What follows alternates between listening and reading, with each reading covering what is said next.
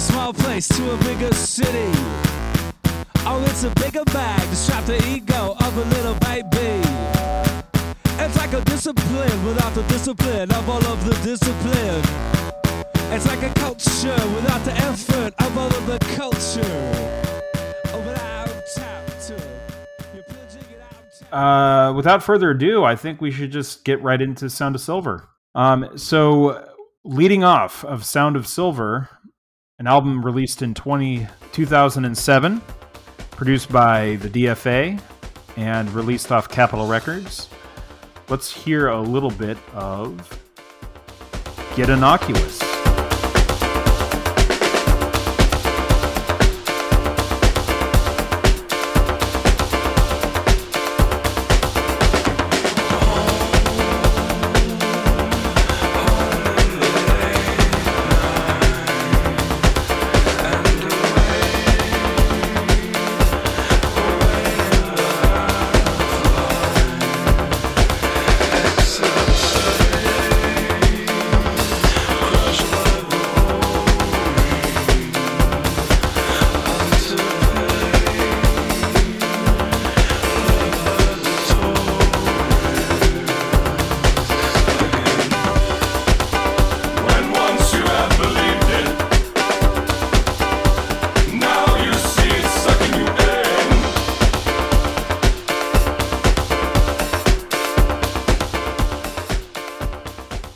So that was Get Innocuous. Eric, have you gotten innocuous? How could you not? This song is a song get into your bloodstream. Much like the vaccine, all of you should have gotten by now. And it's got Tyler Pope on guitars. It's got Nancy Wang on vocals. Of course, James doing the rest. Although Tyler did get a co-writing credit. And it's dancey, and they're definitely utilizing a lot of their electronics on this song. It does feel like, in a way, minimalist house music at times, but a lot of live instruments coming in there to keep it interesting. And he's singing, and when his vocals come in, he's almost doing a little Bowie thing, I think, on this song. I don't know. I just say that because, he wears his, as we said. No. I can hear it. There's some Lodger era Bowie vocalization going on. Oh yeah, some Berlin Bowie. And he wears it on his sleeve, and that's, like you said, that's the fun of LCD Sound System. Is it sounds like a DJ set, and you think the DJ is playing a Bowie song, but no, it's an original. Just happens to have some of the flavor, Yeah, and he has a couple different vocalization styles that I'll touch on, but this is my favorite one. Right. Yeah. And he's singing here, and apparently when he was recording this album to get his vocals down, he layered the room he was recording in with foil, like aluminum foil, all over the room, and hence the name Sound of Silver. And apparently when they did the follow-up This Is Happening, he brought the pieces of the foil or whatever it was to Rick Rubin's studio, because I guess that's where they recorded This Is Happening. So just fun little story there on background of the album title. But anyways, this song itself, he's got home in the late night, and away in the half light, except today, crushed by the boring, until played and plagued by the tourist again, when once you believed it. It's like this song is talking about how the day-to-day, the rat race can crush creativity. The stress, probably for him, the stress of delivering, because he is a creative, becomes even harder when you get kind of caught up in that. You get Nancy Wang doing the "You Can Normalize," and just like a fun little, almost like a JJ Fad little rap, like a one line rap that repeats a lot. And the song itself just kind of gets sucked into this house loop. But like I said, the live instruments keeps it interesting. This is a great opener. It's a little bit more of a mature sound. It's much more polished, but the bass arp really makes the song come alive. And I love his new vocal explorations on this track. Mark? Yeah, I definitely get hints of Kraftwerk on this, especially with the backing rhythm. It sounds like a robot working out at the gym kind of beat to it. And I 100% agree with you. His vocals are extremely reminiscent of, Berlin Bowie, very, bass I love this track in terms of its percussive synths just kind of creeping up into the mix, especially if you listen to this song on headphones or even some really strong speakers. It just seems to envelop you. It's a cool little effect.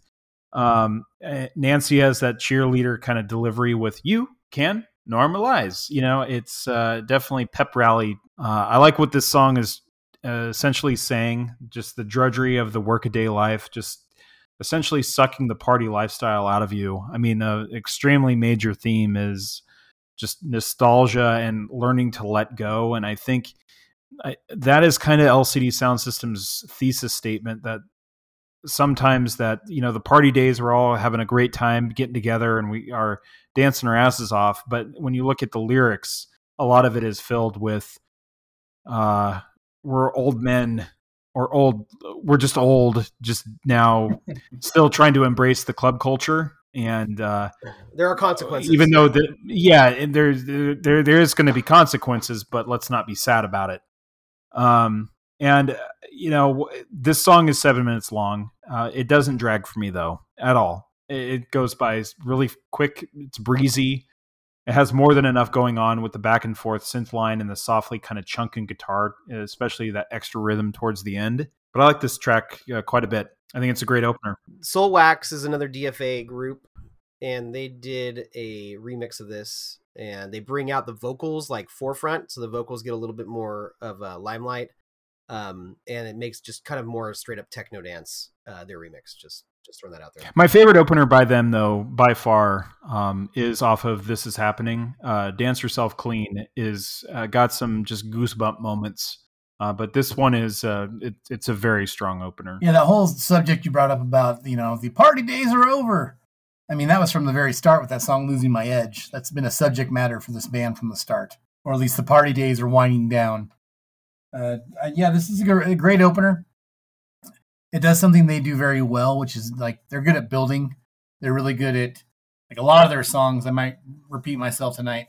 They got building blocks that build and build and build, and then have some kind of release. I mean, that's a lot of dance music, but I think LCD Sound System excels in it. And on this one, it's got some primo building moments, but also it's got some great synth work. Borderline Miami Vice synths, I think. I really think they're also the king of the snare drum into the cymbal crash. You guys know what I mean? Oh, yeah. Yeah. And it's got, this track has got some prime snare drumming into cymbal crashes. I really, really dig it.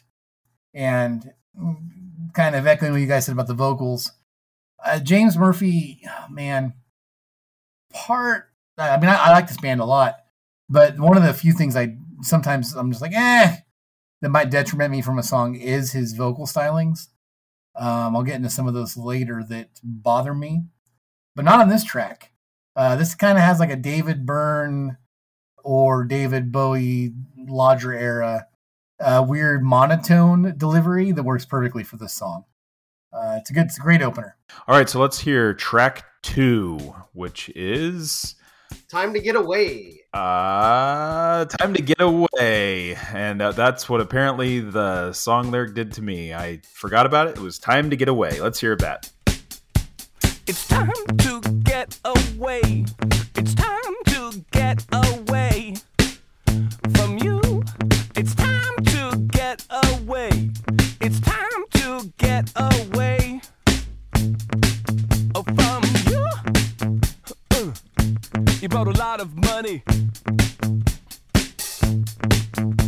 but me, I'm catching tidy tummy.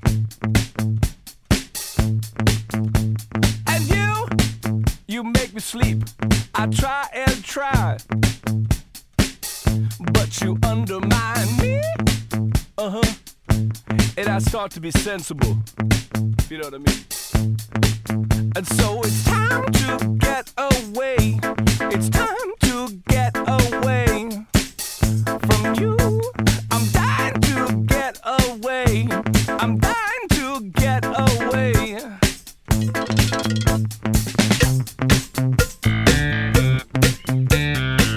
And next time we'll talk it over, and we can start again. All right, So you have a song here that's kind of it's kind of a middle finger track. It's you have lyrics that talk about somebody exploiting somebody else, taking advantage of somebody else. You have James Murphy, who said that people often confuse this for like a nasty breakup song, and he said it's not. It is about a breakup, not a romantic relationship. It's his old manager. This is he paid a lot of money for the right to say "fuck you" to that guy. Is the quote, and with lyrics like "you brought a lot of money, but me, I'm catching tiny tummy" is a great little like 2-line thing of saying like somebody made a lot of money off me, but I'm still hungry, I'm starving. It's not unlike like Bowie's middle finger to what was his boss, like the big man or something big time. I don't remember who Bowie's boss was, but there's something like that. Yeah, I can't remember what his name was. Yeah, but go ahead. Yeah. So similar situation. It's a middle finger song. The track itself is a sparse house track as far as like what they're going for. It's one of the more minimalistic tracks on the album. Possibly too simple in the sense that this one ranks rather low to me. That being said, James Murphy knows how to write a catchy moment, and there are some hooks in the song that are worth the time, even if the track itself doesn't go too many places. And it's got Patrick Mahoney playing drums on it. It's got this fun little house organ happening, and it's a nice little track too. Doesn't stick to my ribs, but that's what I feel about this one. Mark? This song is an absolute toe tapper for me. I feel that it encapsulates a lot of what the DFA/LCD sound system sound is really all about. And what I mean by that, it has just danceable rhythms that really marry both digital and analog, with multiple types of percussion. So you got cowbell, tambourines, probably a glockenspiel or something like that also. It has this ability to just kind of chug along to this beat. And, James certainly has his talk singing style. I think that on this track, though, it does edge into a little bit more of a soulful delivery, especially if you were listening to it on headphones. I like this track. I think it's a solid track too. It kind of keeps the dance party going, maintains that, but brings a little bit more of a band feel to it. I think it's got some great funk in there. And to your point, it certainly does sound like this at first blush could be about an ex-lover who he needs to get away from that person. But yeah, reading into some of these interviews, he was talking about an ex-manager who was pretty shitty, and he was trying to make it LCD sound system into like an actual project that could be worth a damn. And what do you know? You got someone who's also looking to cash in and potentially exploit an artist. Tale as old as time. But Time to Get Away, I do like this track quite a bit. Sorry, Mark. First of all, you did remind me that of the cowbells and there's like the funk organ that happens in this track, which I think are worth their weight in gold. One thing I wanted to bring up, and I don't know if you noticed this, and this could just be a fan theory on my part. But like when I saw, and probably you from the same era, when I saw him live, it was before this album came out. And that first album, he's not doing a ton of singing on it. So when I saw him live, didn't really notice anything. But on this album, he's really doing things with his vocals. Even this song, which is a lot of talky, he's doing these like falsetto, like just jams into these like falsetto moments, which are great.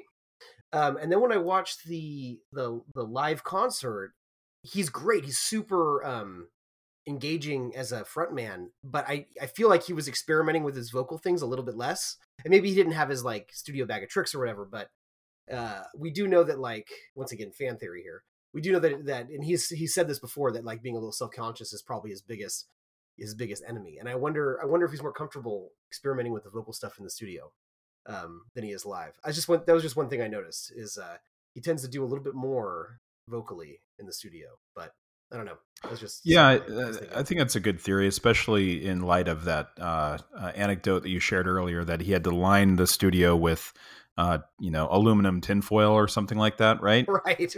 In order to get better acoustics or some mad genius thing. But there was clearly an OCD element to that too, because he had to like take it with him as like a superstitious good luck charm, and like a crutch. Yeah. Steve, anything? Yeah. His vocals, sometimes even on this album, there are tracks where the vocals are a little too dopey sounding for my taste. Dopey's not the word, maybe just sarcastic sounding. But I think he definitely tries to get away from that, either on subconsciously or consciously, as he became more confident in his singing style. But you saw a lot of that in this scene where they were just like, well, someone's got to say some words. And a lot of times it was like, well, like I can't be sincere here. So I got to kind of sound like a screechy, like, weasel guy. And I don't necessarily hear that on this track as much. But definitely, as Eric says, like his confidence in his vocals, I think it comes and it goes. And towards the end of the band's lifespan, I think it grew in a better direction. I mean, as far as this track goes, this is definitely one of the funkier songs on the album. And it's got those Coke bottle percussion kind of builds in it that they're good at doing. Do you guys know what I'm talking about? Oh yeah, I do. And I dig that. I dig that whole sound. Yeah, this is a very organic sounding song. I think it's a good one. The thing about James Murphy's singing style, at times that dopey quality that you described it as, I also sometimes thinks that he's singing like he has a head cold, because he has a difficult time like kind of enunciating. That's just his style. I don't think it's difficult. I think that it's just a choice. But he sounds like he has a head cold, much like I probably sound right now. It's like a movement to the biggest city, off the first record, that song Movement. He does that kind of breathe, like singing through his nose kind of style. I'm sure maybe you've noticed it. Maybe it's just me. I don't know. No, I actually did. It was actually a song off the first album, which did just sound like it sounded like he had a what do they call that? A neti kettle. He had a neti kettle. Yeah, a neti pot. Right up, neti pot right up to go up the nose there. I mean, and I get some of that on this record. Let me think of anything. Not really anything in particular off this record that he does that singing style, but sometimes I certainly on that first record, and I think on This Is Happening, that also comes back pretty strong too. But yeah, that Time to Get Away, I like it. I think it's a good danceable track, and banging on the Coke bottles or the cowbell, that's definitely a signature sound for LCD, and I hear that in other DFA type bands as well. So let's take a look at North American Scum. Oh, I don't know, where to begin. We are North Americans, and for those of you who still think we're from England, we're not, no. We bid on planes and on trains till we think we might die. Far from North America, where the buildings are old, and you might have lots of mimes. I hate the feeling when you looking at me that way, 'cause we're North Americans, but if we act all shy, it'll make it okay, it makes it go away. Oh, I don't know, where to begin, when we're North American, but in the end, make the same mistakes all over again. Come on, North America!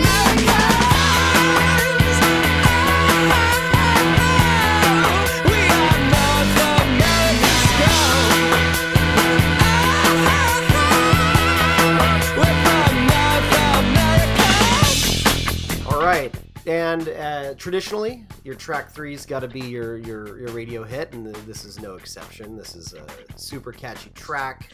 I do believe this was a bit of a hit for them. They certainly had a single and a few remixes for it. Not the only one on this album, and probably not the biggest hit on this album, but nonetheless, it's a tight 5, super catchy little track. It's an interesting. The lyrics are super interesting to the song. it starts by kind of explaining, maybe especially during the Bush era. This was wrapping up the Bush era, about, being North American. In the end, we make the same mistakes all over again. Like, we were very embarrassed to be, some of us were embarrassed to be Americans during the Bush era. And like, if you traveled overseas and stuff, you'd have to, like he says in the song, you have to act all shy and it'll make it go away in those situations. It's kind of like, it was a bit of a shame. And I'm sure I didn't get to travel overseas during the Trump era, but I'm sure there would be that similar feeling, that similar cloud hanging over you as he got around. But I like he acknowledges it, and then he kind of wears it as a badge of honor, but not like in an ignorant, like like those guys with the the infidel stickers on their car. Not like that, but I know, Yeah. like the Punisher.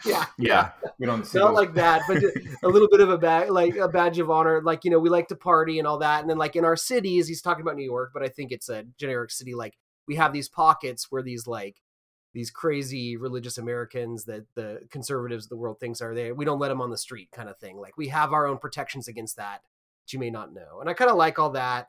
I think it's a great time to connect it to his singing style, because any chance I get, I'll talk about how I'm not crazy about the talking your way through a song. We know that. I'm just a reminder for our listeners. But I've given it a lot of thought on this one, because it often works for him, because he's either doing it kind of artsy, like Talking Heads, like I said, half LCD songs could just be his take on the Days Go By Talking Heads track. Yeah, I definitely got some David Byrne on this one too. Yeah.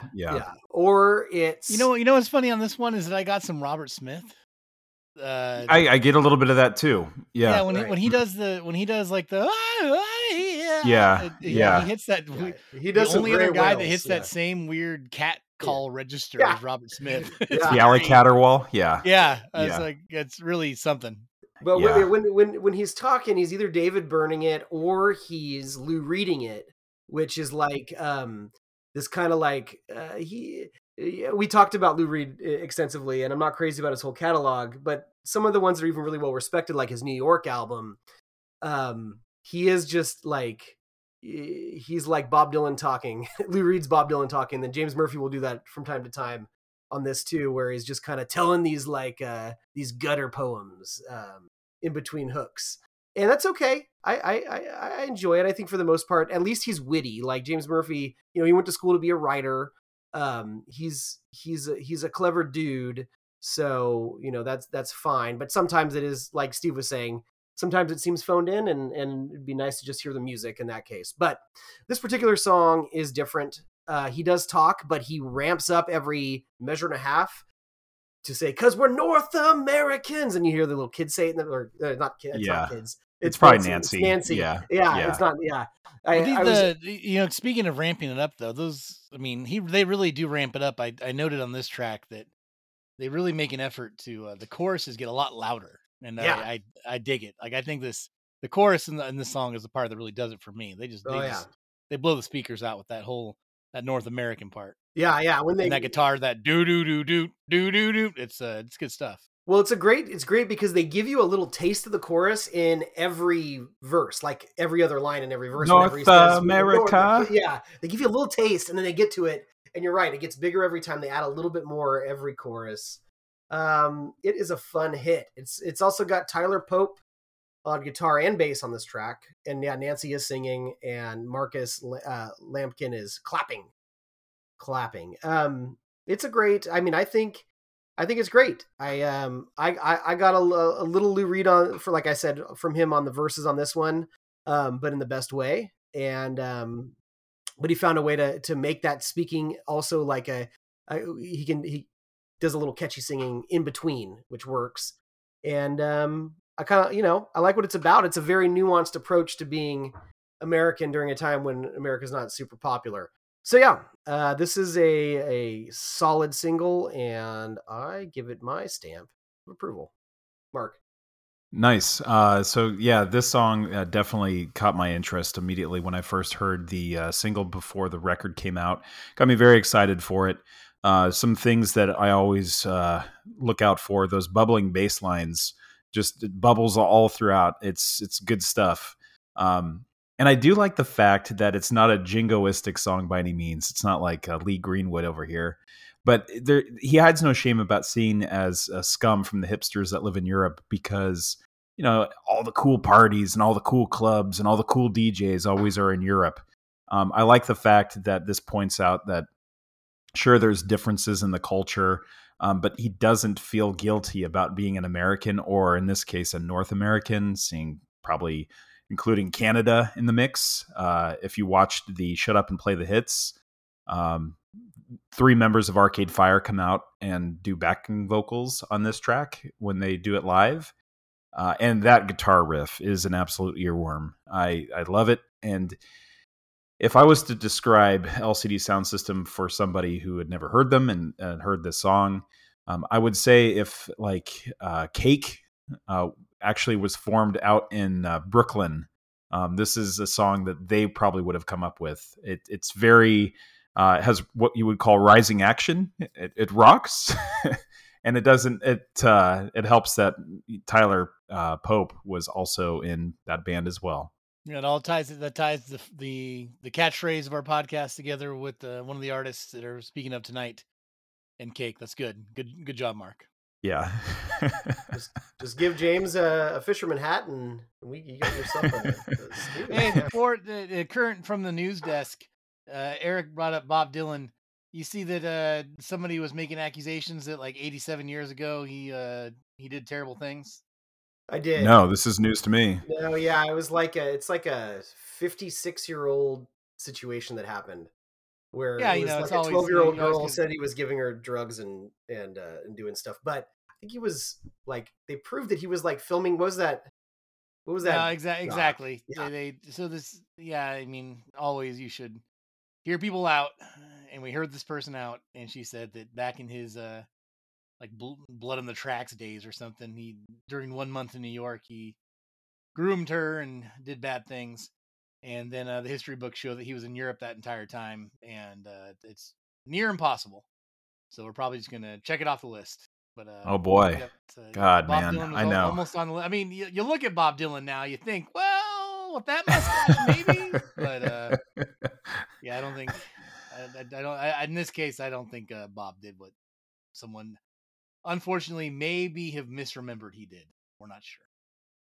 Oh man, I mean, don't get me started when someone kicked over David Bowie's coffin on a podcast and it created all of this hoopla on Twitter. And I was not too happy to hear about all that. But I don't know. I mean, if we really, Yeah. I mean, we might as well just, if we're gonna do it, we might as well just say, okay, every artist from the 70s, let's just read the rap sheets. There's just, it was bad times.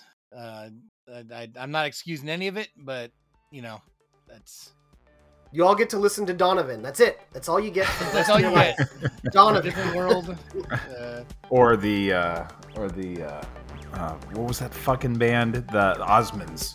Yeah. That's it. Enjoy. That's all you get. Yeah. Well, we might as well enjoy the next song. What's the next song?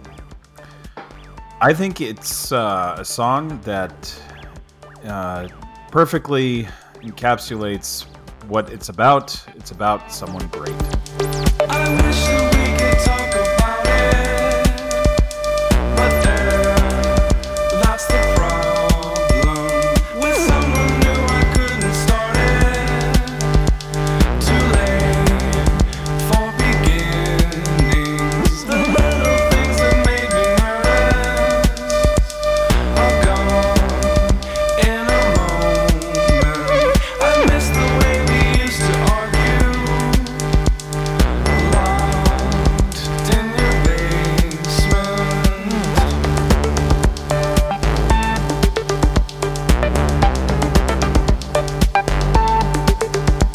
I think Steve wanted to start this one, right, Steve? Oh yeah, Right. just someone great. As cliched as it might be, I'm sure all three of us on this podcast, this song is one of the most well-known songs of theirs to me. Was it a single, Mark? I think it was a single. Was it? It was, yeah. Yeah. Yeah, and I've got They it. made a music video. Yeah, I've got it on a few playlists I've made throughout the years. I've always really liked this song. It's hard not to like this song. I don't really dive into his lyrics that deeply, and I think part of that just has to do with the fact that I already went on record that his vocal stylings are not my favorite. So I don't know if this is some kind of love song or what the hell it's even about, but I can tell you that it's one of the more emotional songs to me sounding. I mean, this song always sounded to me like a maudlin, downbeat kind of robot love song. If a robot tried to cry, like the Vision, if a robot can cry, that sound of that robot crying is this song. It just has those really cool, like, ping-ponging synths. And what I mean by ping-pong is it actually sounds like Pong, like bong, bong, bong, bong. It sounds like the game Pong. And I just think it's very emotive. I think it does a great job of having some kind of analog robotic pathos. It's a good song. Uh-huh.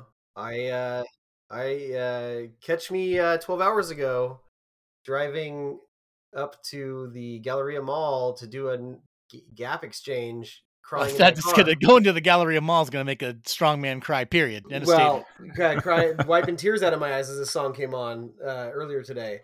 Yeah, this is just cards on the table. This is my track off this album. This is my fave, maybe by the band in general. Steve, you're spot on in the sense that it's emotional, it's earnest, it is not ironic, and it's actually about it's about the death of James Murphy's psychologist, or therapist, or whomever. Obviously, not a lot of information about that, except when you look in the lyrics. I mean, there are just some golden moments. It's a song that can be broadly interpreted as just mourning for somebody that you care about that's gone now. And I think for that, it tapped into me. It probably could tap into anybody for that. But there are some very specific things in here that deal with the situation that are interesting. Like, I wish that we could talk about it, but that's the problem. Like, if anybody else died, he'd have his therapist to talk to about it, but the therapist is the one that died. Clearly somebody that was very, very close to him that really supported him through a lot of hard times, and he was gone. And he's talking about how, like, clearly that at some point they also had like a friendship relationship. His wife met the therapist, stuff. He talks a little bit about that in there. There's some other great lines, like, the worst is all the lovely weather. I'm stunned it's not raining. And I love the way he sings. There's a xylophone riff that's going on in the background, and he's mimicking that perfectly. And, James doesn't necessarily have the greatest range in the world, but he's singing. It's very sweet, and it's true. And I really like his vocal riffs in this track. It gets to me. The rest of the music is special. It sounds like Alphaville, or like if you were at like your 20-year high school reunion, like the last song they play on the dance floor, in that sense, where it's just really pretty, but still danceable, but slow synth lines. This awesome bass synth that really just kind of keeps you moving. It's just there's this little like scratchy thing that happens. It's just sadly beautiful. I like it a lot. This is my favorite track on the album, and like I said, I mean, I got some other stuff going on in my life, but it got me on the freeway today for sure. Well, that's interesting. I mean, I do really enjoy this track. It's minimal in its kind of backing and its musical instrumentation, but it's highly effective. The synth, not to be like snarky about it, but it sounds like a dial-up ringtone that you're trying to connect with somebody. I think it's a really good motif for what is actually being said here. Even if like you're not reading the lyrics in a more of a literal sense about a obituary for, a therapist that James Murphy is, obviously it's autobiographical. But I think it's easy to relate if you've ever kind of gone through the moment of loss with someone close that you've shared thoughts, feelings, and emotions with. I know the three of us, we certainly have a friend of the show, and may he rest in power. Definitely shared some experiences, no more than, Steve and Jason. And I can't help but reflect on some of those feelings about having those conversations with that individual. And now I can't, and I'm sure Stephen feels even more intensely than I do. But even in death, you're always kind of looking for the person to confide in, and knowing that person was always there for you. And now you know, like, well, what life is going to keep on going and troubles are going to keep on coming. And you don't have that person, that anchor to kind of help bounce those ideas off of you. And so you have to face yourself. What questions, like, what do you do now? Like, do you try to find somebody else? It's a powerful song. It's a really powerful song, kind of hidden in a, I would say danceable. It's not like overly emotive. I mean, James Murphy is not a Robert Smith for that, or a Morrissey crooner. So you kind of have to work your way through his kind of sardonic delivery when he does do these songs. You do have to kind of find the emotion within. And kind of like what Stephen was saying, like, how does a robot, deal with the emotions? And I think this kind of does a really, really good job of being able to paint the picture. But it does require a little bit of like, let's take a look at actually what's being said here. And I did enjoy that piece of kind of dissecting this, because I used to just like, okay, this is just kind of washed over me without really analyzing what he was actually saying. So good track. It's interesting you say that too about the whole robot thing, because initially the lyrics are very much like, okay, this guy died, how is it affecting me, is what James say. Like, how is it kind of that robot, that like AI first, like, okay, yeah, wait, how is this going to affect my ones and zeros? This person's gone. And then he gets to this, there was more of a rich relationship beyond just the selfish in there, which I thought was, I don't know, I think it's a sweet little track. Yeah, I mean, it couldn't be like a family member. It could be a friend. It could be anyone. It's a highly relatable track, and I think it's done very effectively, even though it's not done with the intention of really pulling at your heartstrings. You have to kind of work for it a little bit on this one. So good stuff. So let's go ahead and talk about the next track, which is All My Friends. That's how it starts. We go back to your house. You check the charts and start to figure it out.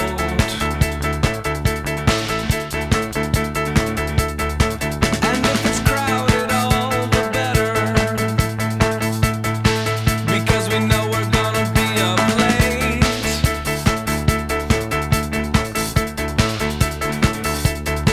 But if you're worried about the weather, then you pick the wrong place to stay.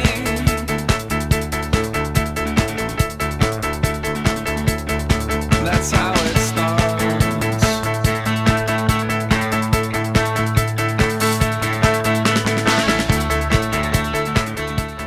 So every season I feel like we always pull up what is a good trilogy of songs. Obviously, like, you've got the three right in the middle of Downward Spiral that we talked about. But I gotta say, tracks 3, 4, and 5 from this album are a pretty fantastic trilogy of tracks, as far as your foot starts and it never lets up. And then we get to, at least for somebody that never listened to this album from start to finish, this song I knew. This song had been around. I'm sure it was been in 100 TV shows. It was probably retroactively re-edited into episodes of the OC. But it's All My Friends is it's a pretty little song, and it's basically LCD's mission statement as far as Mark described it. And just getting old and reflecting on the old party days. Yeah, specifically, this track is about coming back home and getting your friends together and doing what you used to do, party, drugs, that kind of stuff. But in your head, knowing this can't last forever, and you just enjoy it because this could be the last time. people move on, people do different things. Talking about, showing your age, where the sun comes up and you don't want to stop, you can keep going, except you remember the memory of our betters. So you think of your other half and you're like, oh, do I really want to be coming home at noon tomorrow? Yeah, I better go home. That kind of stuff. I think that's pretty true to life. It may not be the deepest sentiment, but it's certainly a relatable one. There's another great, like, you spent the first 5 years trying to get with the plan, and the next 5 years trying to be with your friends again. So like you try to set yourself up for, a good life, and then you hit nostalgia mode and want to get back with your friends, which is great. I think it's a relatable song. I think it is very informed by this kind of scenester life that James Murphy certainly is proud of. But I think it's still fun, and I think it's sweet, and I think there's some real earnestness to it as well.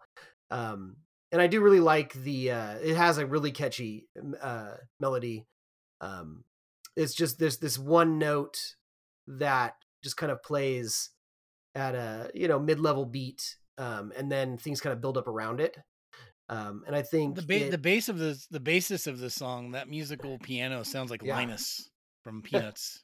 I can see that. Yeah. But it's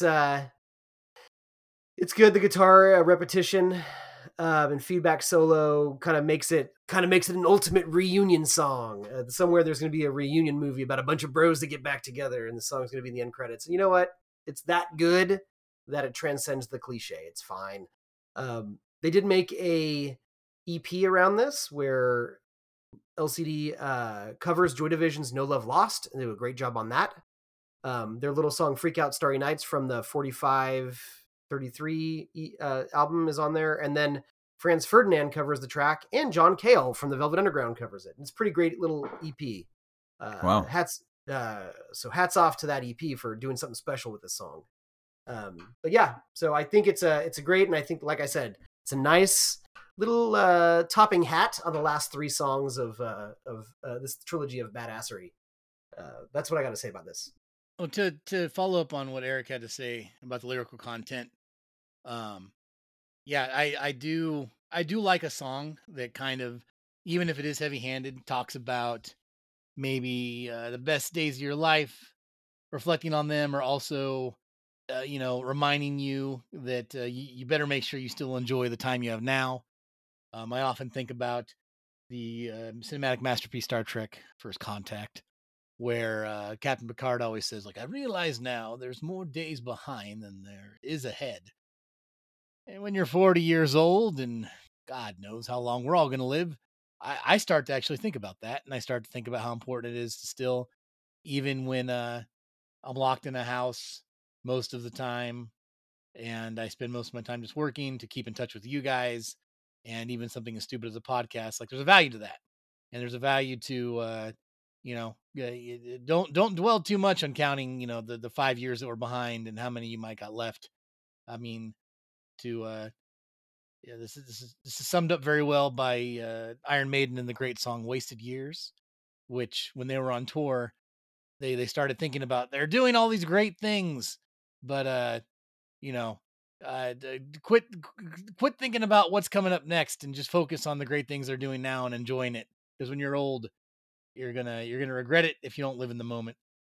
Anyhow, I think that there's a world here somewhere where James Murphy's kind of singing about appreciating how time moves by, and I like that. It's a cliched topic, but I dig it. Yeah, if I was to describe, like, the overall sound of the song, I would say if, like, New Order and Underworld formed like a band, the repetitiveness of Underworld mixed with the kind of jangly atmospheric guitars of New Order are both present in this song.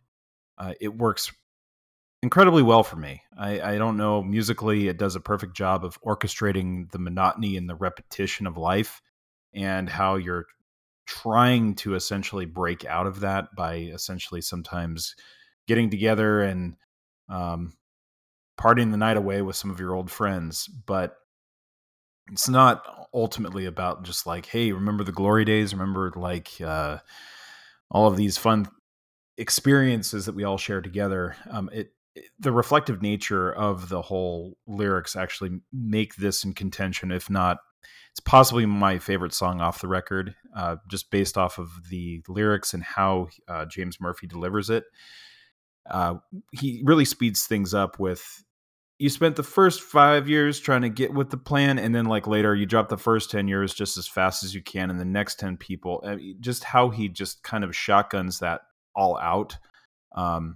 And with a face like a dad and a laughable stand, you can sleep on the plane or review what you said. That one hits for me, because I don't know how many times that I've gone to social gatherings and I essentially have a highlight reel just running in my goddamn head about, I say that to that person, what do you think that came off of? That Oh yeah, definitely social anxiety that just increases with age. Yes. when you're drunk and your kids leave impossible tasks. But yeah, the social anxiety of like, oh my God, did I make an ass of myself? Did I embarrass my wife? Are my friends even going to be my friends after tonight? That's funny. I care less. Just I haven't been to any huge social gatherings in a while. Well, sure. But the last few I was at, I just I don't give a shit as much as I used to. But there definitely was a period where this is not like I've had any kind of brain realization about life. It's probably a bad thing. That's probably like when George Costanza just starts wearing sweatpants in public. Like, who gives a shit? I'll say whatever I want. But no, I mean, I embrace that attitude as well. I mean, I definitely admire it that people can do that. But I for me, like, the worst thing in my thing is to hurt someone's feelings or be malicious to anybody else. And sometimes in my snarkiness, I feel like, did I go too far? And I'm picking up what you're saying, putting down there. I appreciate that you're the kind of person that thinks that way. Yeah, definitely. Yeah. I find in my work life, I am actually, sometimes I regret this, but I will be a guy that circles back. Like, I'm like, hey, I hope you didn't take that the wrong way. I'm sure out there somewhere, some bloodthirsty sales rep or something's been like, Steve, you cuck. You checked to make sure you didn't hurt their feelings. I'm like, no, I just want to make sure like, fuck your feelings. Like, right, exactly. Because that's the worst thing in the world for me is if I ruin someone's day. That's just, I take that too close to heart. And then that's the shit that I'm just like, oh, should I have said that? Like, how did that come off? But I also really like the fact that it points out that, friendships ebb and flow. It's just divergence of paths. I mean, how many times have we all ebbed and flowed in our friendship? I mean, we've all like seemingly have come together, but we've all been, I feel like I'm holding down Sacramento for the most part, this particular area, but you've both have had experiences where you've left, and hell, you made a podcast about it called Long Distance Relationship. Doesn't exist. Mark, it never existed. It's been scrubbed. It's been scrubbed. It's the Duncan-chino. It's been scrubbed. Yeah, but well, Mark, didn't you find another friend that has the same name, Steve? I did, but we're not like it's you take work out of that, and like we're friends, but most of our conversations are still revolve around a shared experience, and that's work. If you take that out, I don't know if it would still stand the test of time. Good. Steve's paying very close attention for the ranking of this friend.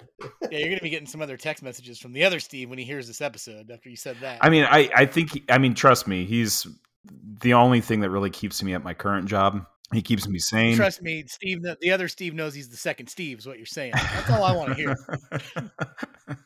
But yeah, I we've talked about this. We've been extremely candor about this. Just the fact, if one of us were to leave, we probably wouldn't talk to each other nearly as much. And it just happens. That's life. I've got my buddy. I've told you guys before that we have everything in common, except he probably was in Washington on January 6th. And I definitely know if I didn't work with that guy, I would never speak to him. Absolutely. Yeah. I've got one of those myself, also at work. Although if Steve was somehow in footage from January 6th, Like I would believe it was an accident that he got there. Like somebody tripped him and he fell into he fell off the sidewalk. Well, the same could be said for Jay Johnston. And Yeah, is that what happened? exactly? I know. Like, does anyone have eyes on him? Is he like Randy Quaid right now, just hitting like in an RV somewhere? I don't know. It does remind me of the Mr. Show book where they would say like he got really good at going around when people would get like parking ticket boots on their car. He had like a way to like break the boot off and he would go around freeing people's cars from the law. He's a real handyman. Oh boy! Well, that was all a prelude. You see, it was a preview. Then he was freeing them from the tyranny of boots, and now he's freeing them from the tyranny of masks. It's all tied together. That's right. Jay Johnston, that video of Larry Elder and Clovis tonight, having all those people scream about not wearing masks and how happy they are. I bet you Jay's in that video. Oh man. I mean, Trump got booed in Alabama for telling people like, hey, maybe it's not a good idea for my voters to catch this and die. So get the vaccine. Boo.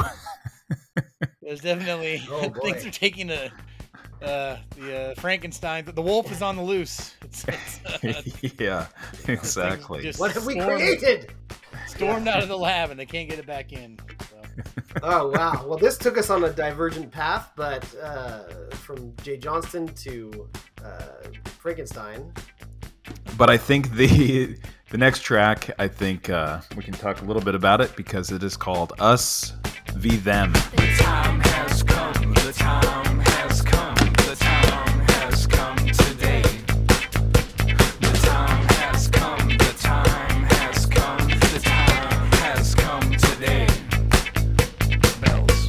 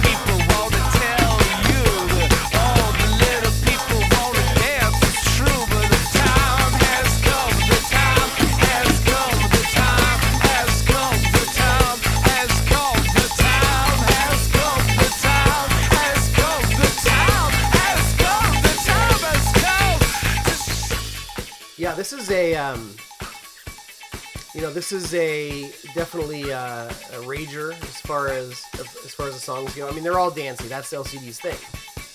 He wanted to be in a band that didn't play clubs, that played dance, dance parties, and this is no exception. You got Patrick Mahoney doing drums and percussion and claps. You got Tyler Pope doing guitars and bass and something called the Fun Machine and claps. And you've got Nancy Wang back doing vocals. And you've got Eric Brusek doing claps and vocals. Or just claps, sorry. Oh no, doing vocals in this one. Claps is the track my notes. This song starts very Talking Headsy. It's got some of the repetitive James Murphy talking verses, but it's fine. The music's definitely doing something fun. No, there's not much to the lyrics. It seems to be about not feeling like you have a plan, not feeling like you don't have a plan. So when you don't know what to do, all you have left to do is dance. It's kind of what it feels like. I do like when he shouts bells and you hear the ding, ding, ding, ding, ding, ding bells. That's a great moment. And you see it. He plays that up live, which is a great moment. And it's just a nice like foot stomper dance.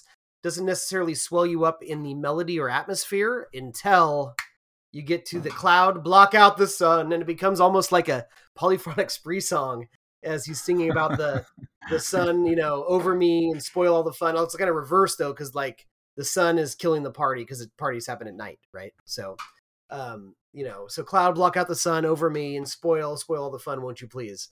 And it's awesome. It builds into it's a beautiful part of the song, and it totally turns tail at the end and turns into something huge.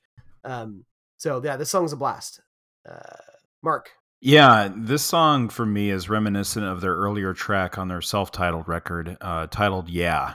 Yeah was just like James Murphy repeating that word ad nauseum, as essentially it just devolved into this just jam psychedelic freak out. This is a bit more focused, though, than that one. It chugs along like a steam train. To your point, it's definitely made for the dance floor. It's definitely made where you want to just throw some glow sticks in the air and start raving, but it's doing it in an organic way. And when I say organic, like there's actually instruments being played along with the synthesizers and the programming.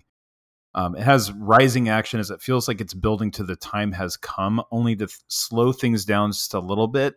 But then you get some like whirly burly bass action, like where it's like woo woo woo, and the hand claps to say that was just a little break, stay with us. And then the clouds blocking out the sun. It's a fun track. I mean, if you're fully invested in an LCD sound system, you may think, okay, let's get to the next thing.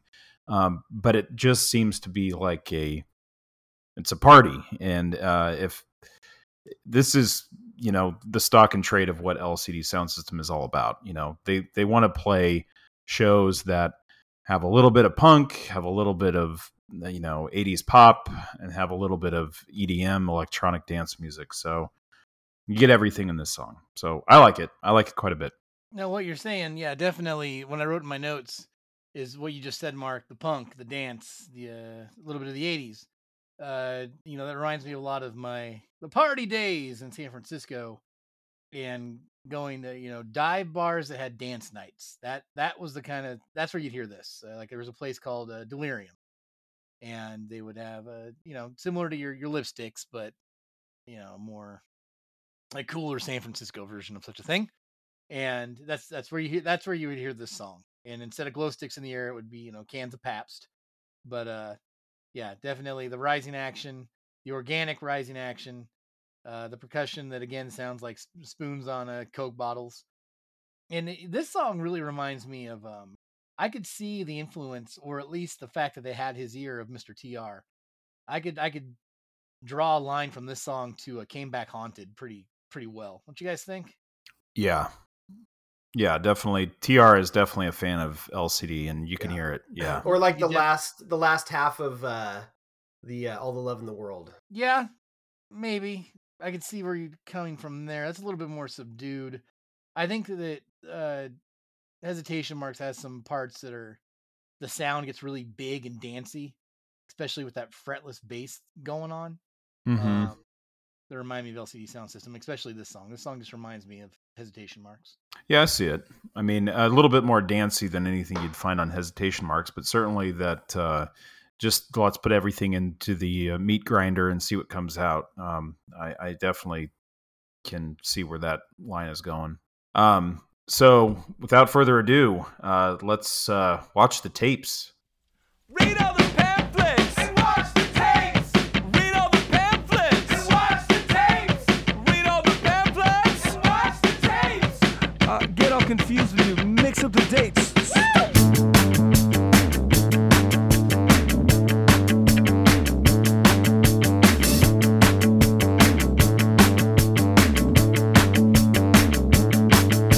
Now give me the pretend you come for the weekend and you stay for the week.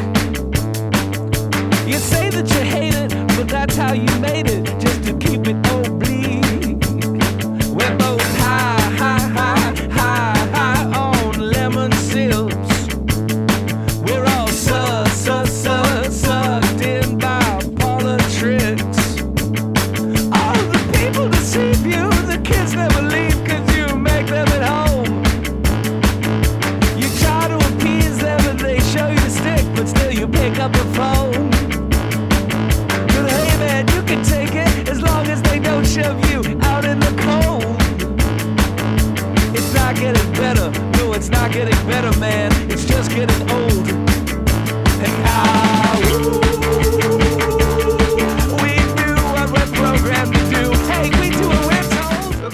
So Watch the Tapes gives us a little bit more of a kind of standard band lineup on this, although all it really is James and Patrick Mahoney. Patrick's doing drums, or actually just doing backup vocals in this particular track. This is probably the most punky on this album. It's in a way kind of like moments reminds me of some Clash or some Gang of Four. It's got a bouncy kind of guitar strum over the dancey beat. Lyrically, Watch the Tapes. It definitely has like a feel of like almost like a conspiracy kind of thing, but that's not really happening in the song. Apparently, it's like in club culture, it's looking for. This song's really about like looking for the next like designer drug. And the ways they go to bring it to you, like there's all sorts of weird promotion that goes into it, reading flyers and checking tapes. But at one point he does get, and that's what I love about James Murphy, is like, what do I give a fuck about some like, you know, dance club culture designer drug? Like that in itself is not a song. That being said, you know, I did just jam out to Sipping on Some Scissor last week, so but not a deep song does that make. But in the middle, he says, "Oh, people, they deceive you. The kids never leave because you make them at home. You try to appease them, and they show you the stick.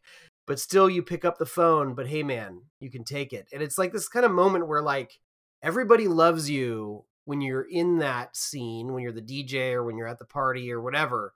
But it's not necessarily, these aren't deep relationships. So when things quiet down and you're at home and you pick up the phone, there's not necessarily anybody on the other end. It's a shallow relationship in itself, which I think is interesting. The track itself, the melody may not be the most earwormy, but there's a very catchy drum beat and bass loop happening. And there's these cool like electric light orchestra ahoos happening in the background, which I appreciate. It's fine. It's a mid-tier track on this album for me. But after that trilogy, or some would call it quadrilogy, the last 4 tracks, it's a nice little breather. Mark. I mean, I feel like we have the same notes. It's pretty amazing at this point. Yeah, instead of the talk about ELO, I definitely found Little Warren Zevon, the Werewolves of London during the woohoo part. And I almost verbatim said, this song is good, but it's in the second tier of songs for me on the record. It's not a skippable track in the sense, I mean, it can be if you're just kind of like, okay, I'm not in the mood for this right now, but it's not a bad song if you're listening to the rest of the record all the way through. It doesn't offend at any point, because it is the most punky. It is the most Gang of Four. I am absolutely hearing that post-punk kind of thing about. It's about going to shows, getting drunk, and then having obligations to attend to. I do enjoy that some of the lyrics in here, like, "Hey, the rock rider told me to tell you, though you're great and you're brave, you still lack that which makes you a star." And then kind of the call and response of read all the pamphlets and watch the tapes. So, you know, I mean, when you're just walking down the street, someone's handing you a flyer about what, you know, show that you need to go to. And when it comes to watching the tapes, it's all about like, I don't know what he's really trying to talk about there, but it's a B tier song on a great record so far. But it doesn't do much for me. It's not an earworm.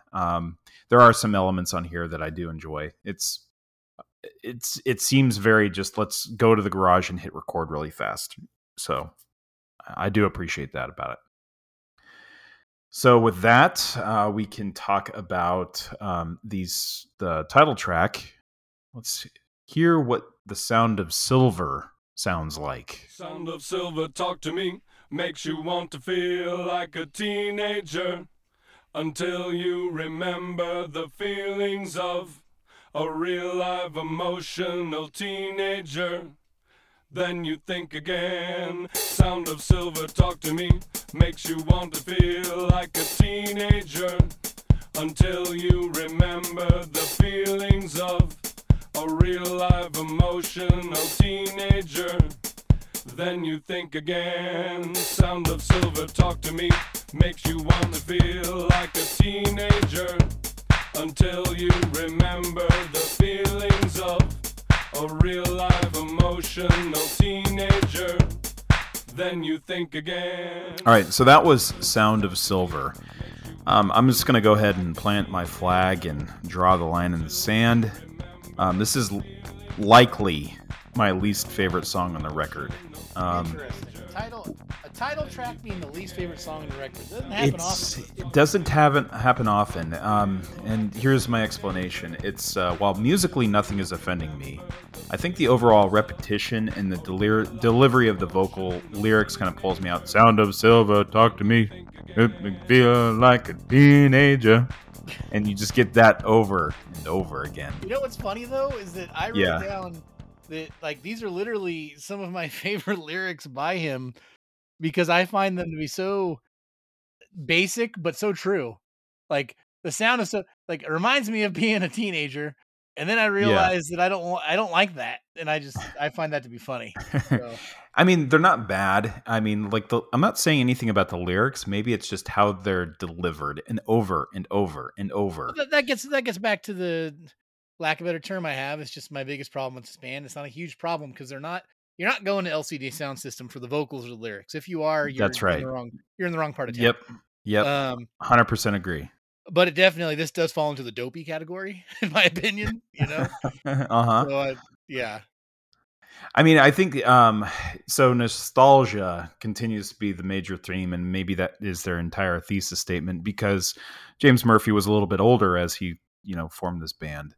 But this one just hammers you over the head with it. It has its moments, but I think it's Tom Yorkian in its musical landscape. And I'm not saying like Radiohead. Maybe if you're thinking of King of Limbs Radiohead, but I'm thinking like, The Eraser and his other stuff where it's not bad, but it's not great. It's middling. The overall length of the track, I think, is where it really starts to make me start checking my watch. It's very atmospheric. It sounds like it should have been a B-side or a remix to another song we never got to hear. I think that it just says all that it needs to say in 3.5 minutes, but it just continues on for another 3.5 minutes.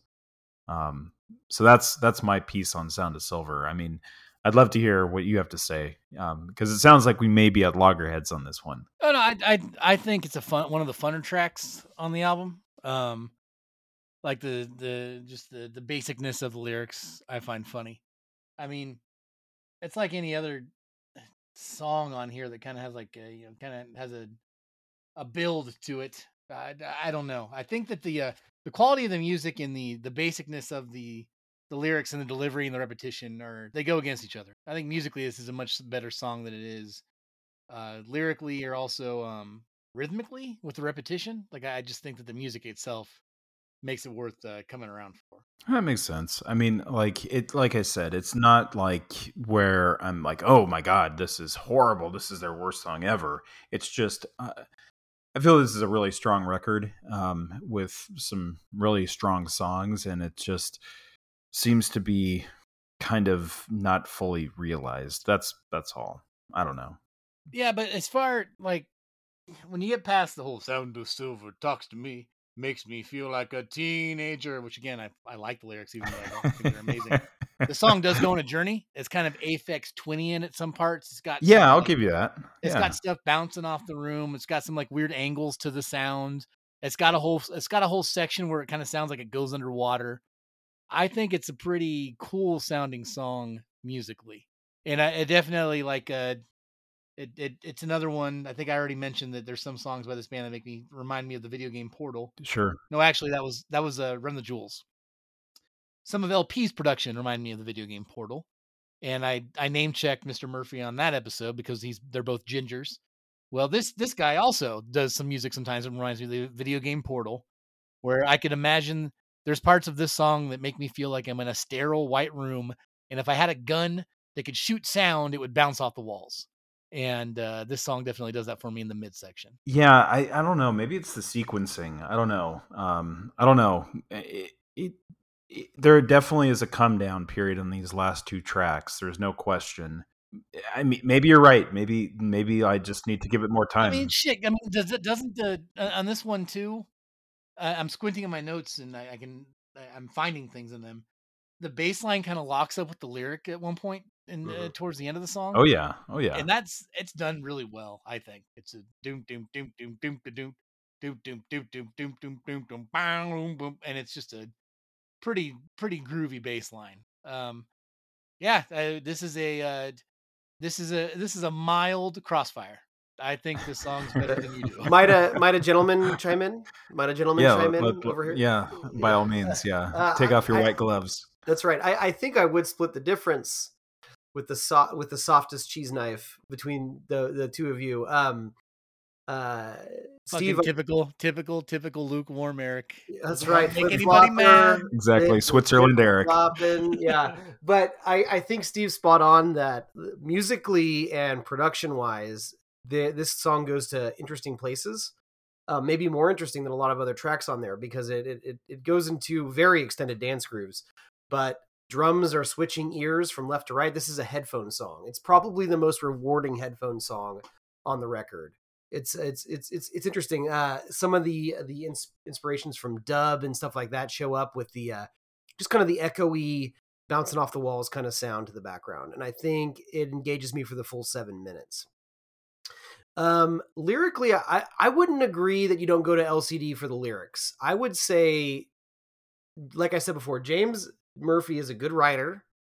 I think he's clever. I think even if he's phoning it in with his vocals, which I think is you're absolutely, and I would agree that you could absolutely take umbrage with some of his delivery over the years. I think he's a good writer. He's got an interesting way to, even if the subject matter is very shallow. I mean, listen, you're writing, you got 9 songs about missing club culture.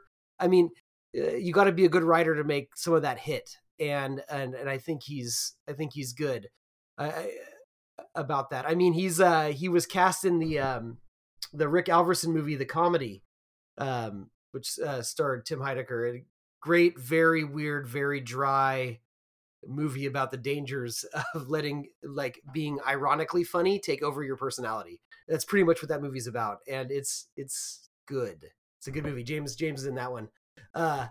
Anyways, I think he's a funny guy, and I think this is a funny line. That being said, Mark's absolutely right that that's all he had to say on the song, and it happens over and over and over again. So fair enough.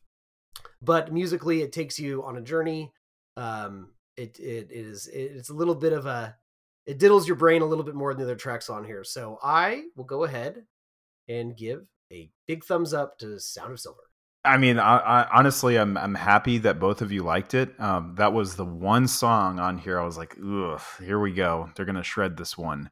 But hey, you guys are both wild cards, and I'll take it. You know what? I will in my brain, maybe I just do this. I just took that one little vocal thing that he does over and over again, and I imagined I was listening to Moby, and it was a vocal sample.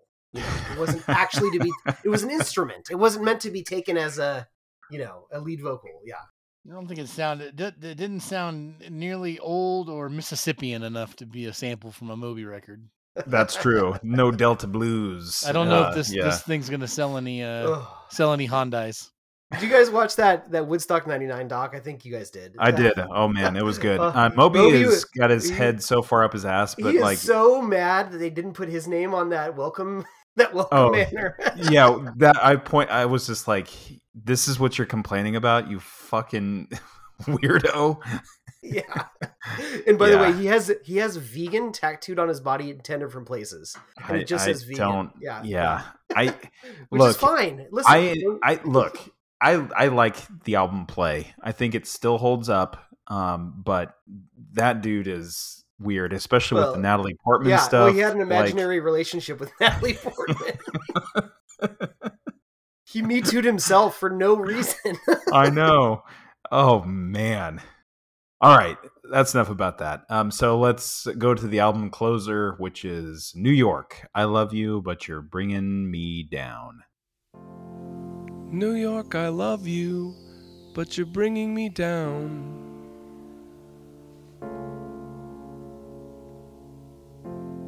New York, I love you, but you're bringing me down. Like a rat in a cage, pulling minimum wage. New York, I love you, but you're bringing me down.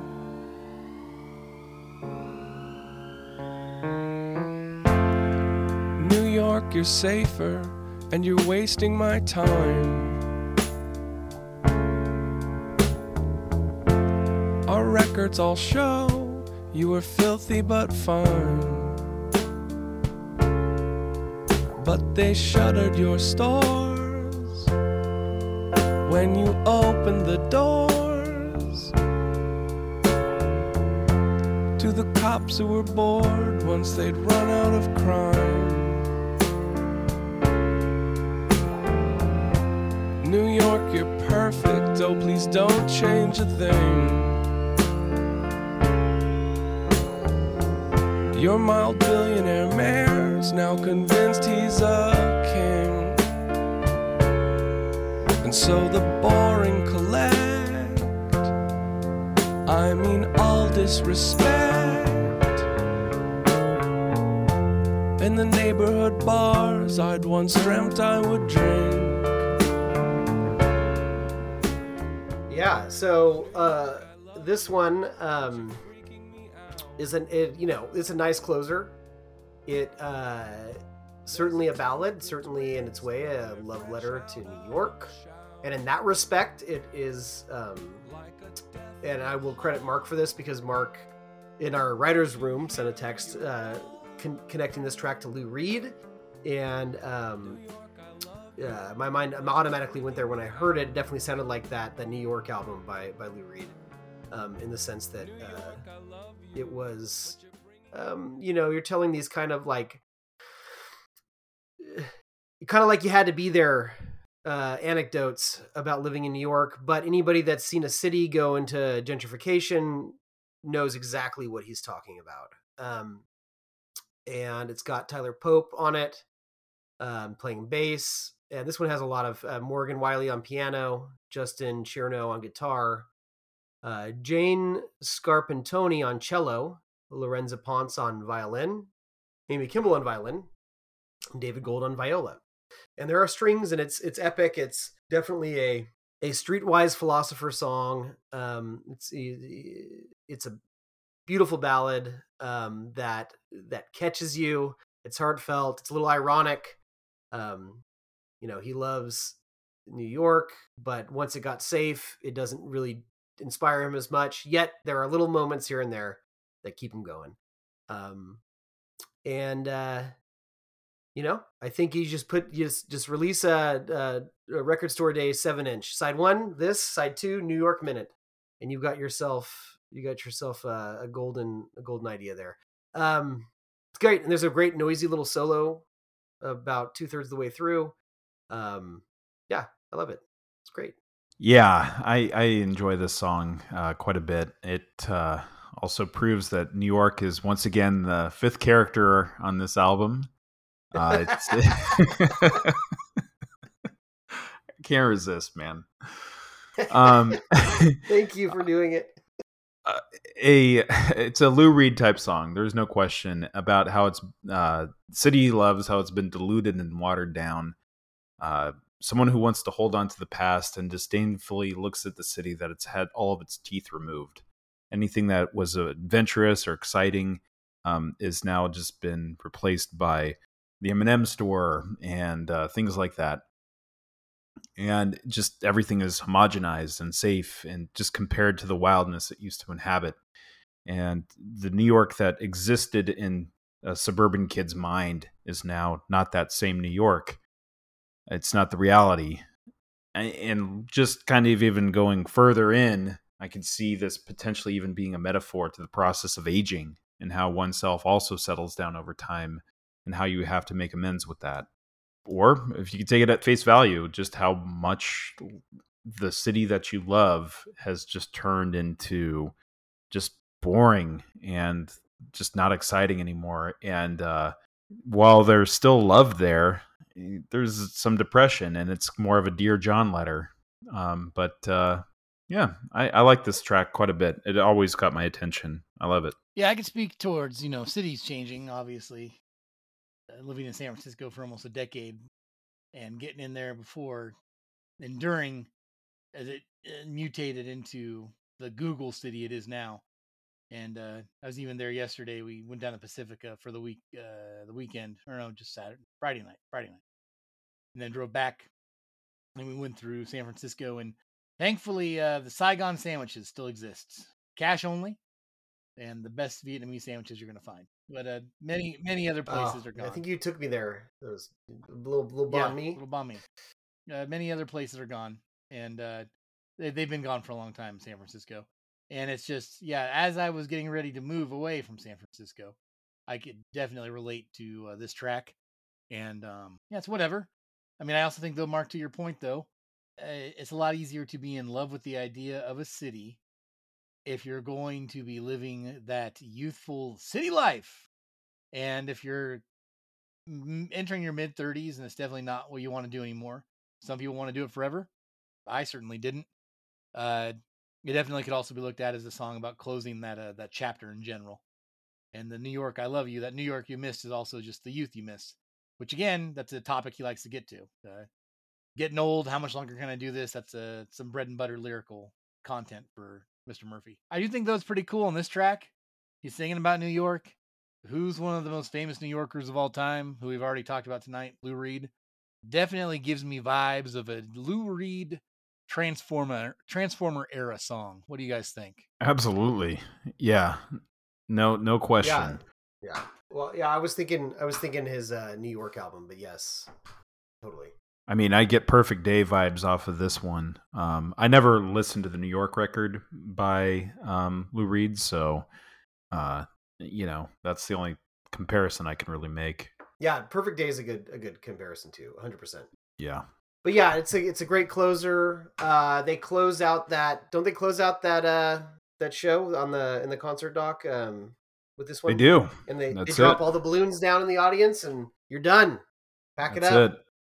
That was actually that was good. Like they close it out. They have their after party. There's a whole subplot about how they take all their equipment and put it in storage, and it it costs a lot of money to keep it there, so they have to sell it. So he goes in to look at it one more time and totally just loses it and starts crying.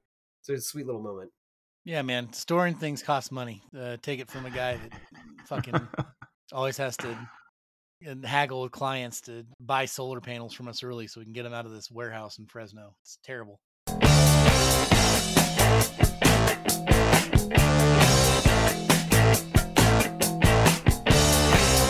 Working for that bastard, and it's been a long week. You get home and there's cars all around your street. There's a party going on. You got Mark on the turntable spinning something on. Eric's over by the punch pouring hooch. Steve's in the kitchen feeding nachos to your pooch. He made them in the microwave. The microwave! Hard Like a Hole is playing at your house. Hard Like a Hole is playing at your house. And for a ridiculous deposit into our Patreon, that dream could be a disgusting reality. But for anything less, it is a much appreciated tip and a way to show you appreciate what we do. Patreon.com/podlikeahole. So that is Sound of Silver.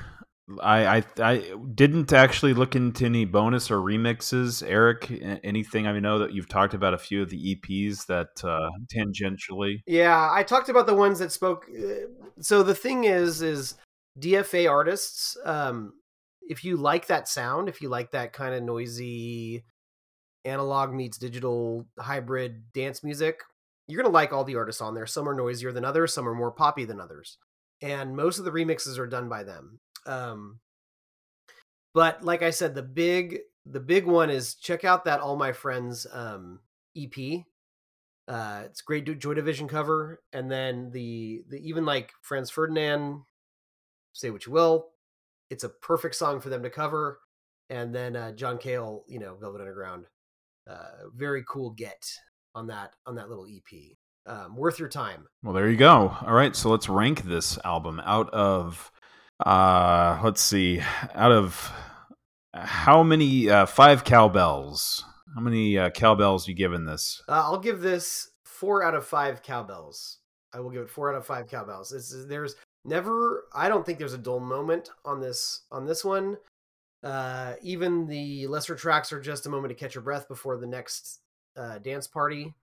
Like I said, even when the songs are surface level, he's a good writer and he makes it interesting or at least funny. And the Someone Great elevates this to emotional territory. The only thing, as I will say, is one thing to think about when you listen to their discography, or his discography, is there's something special about that first album when it really was a dance punk album. It was a little noisier. He didn't have as many tricks or whatever, and everything gets polished over time. Listen, I'm not going to be annoying and complain about that. I'll just say, for a couple of the songs on here that may not have stood out, that were just kind of like whatever dance songs, if they had done it in their pastiche of their first record, it may have had a little bit more edge to it, a little bit more teeth.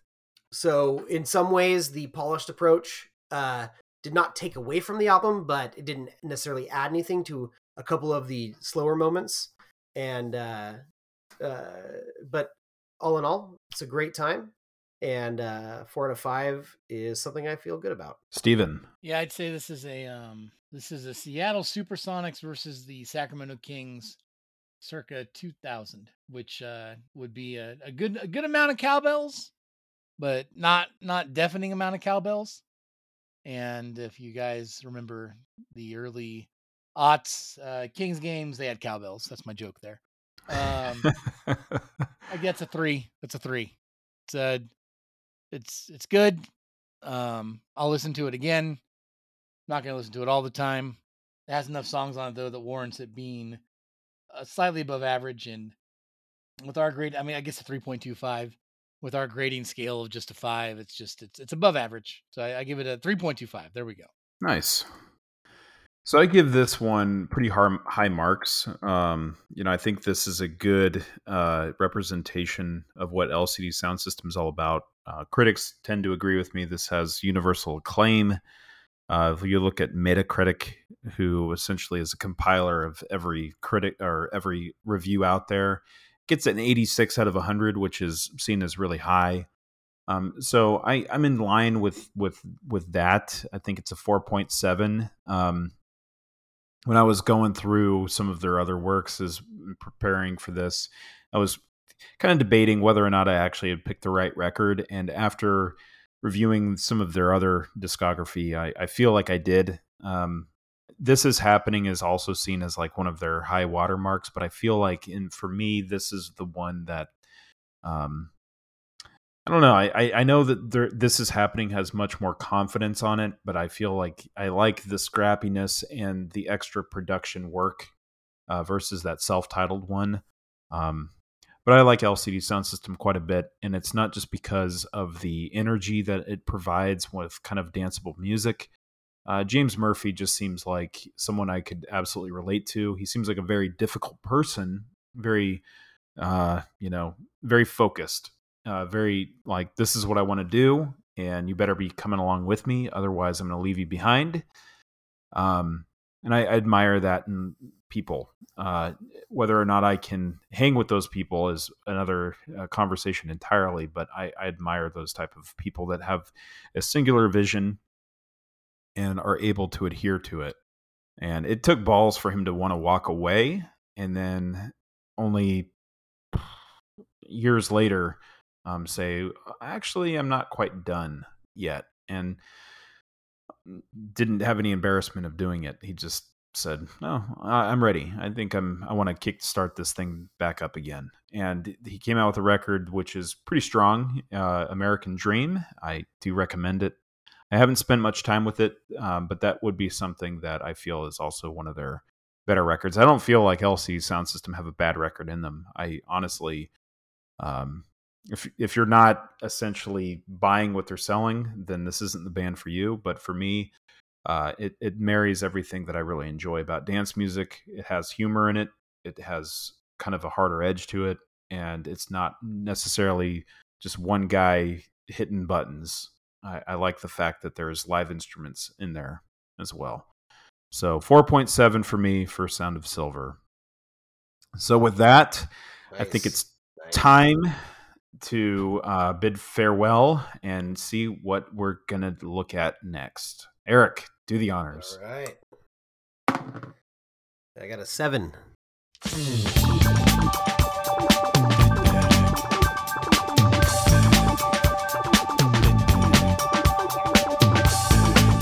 A 7. It is another Steve nomination. We're just ignoring Eric altogether. And I got to tell you, it's getting spooky because this is a record released in 1980 by the band Talking Heads. Ah, We're going to be talking about Remain in Light. Find yourself in a beautiful house with a beautiful wife, and you may ask yourself, well, how did I get here?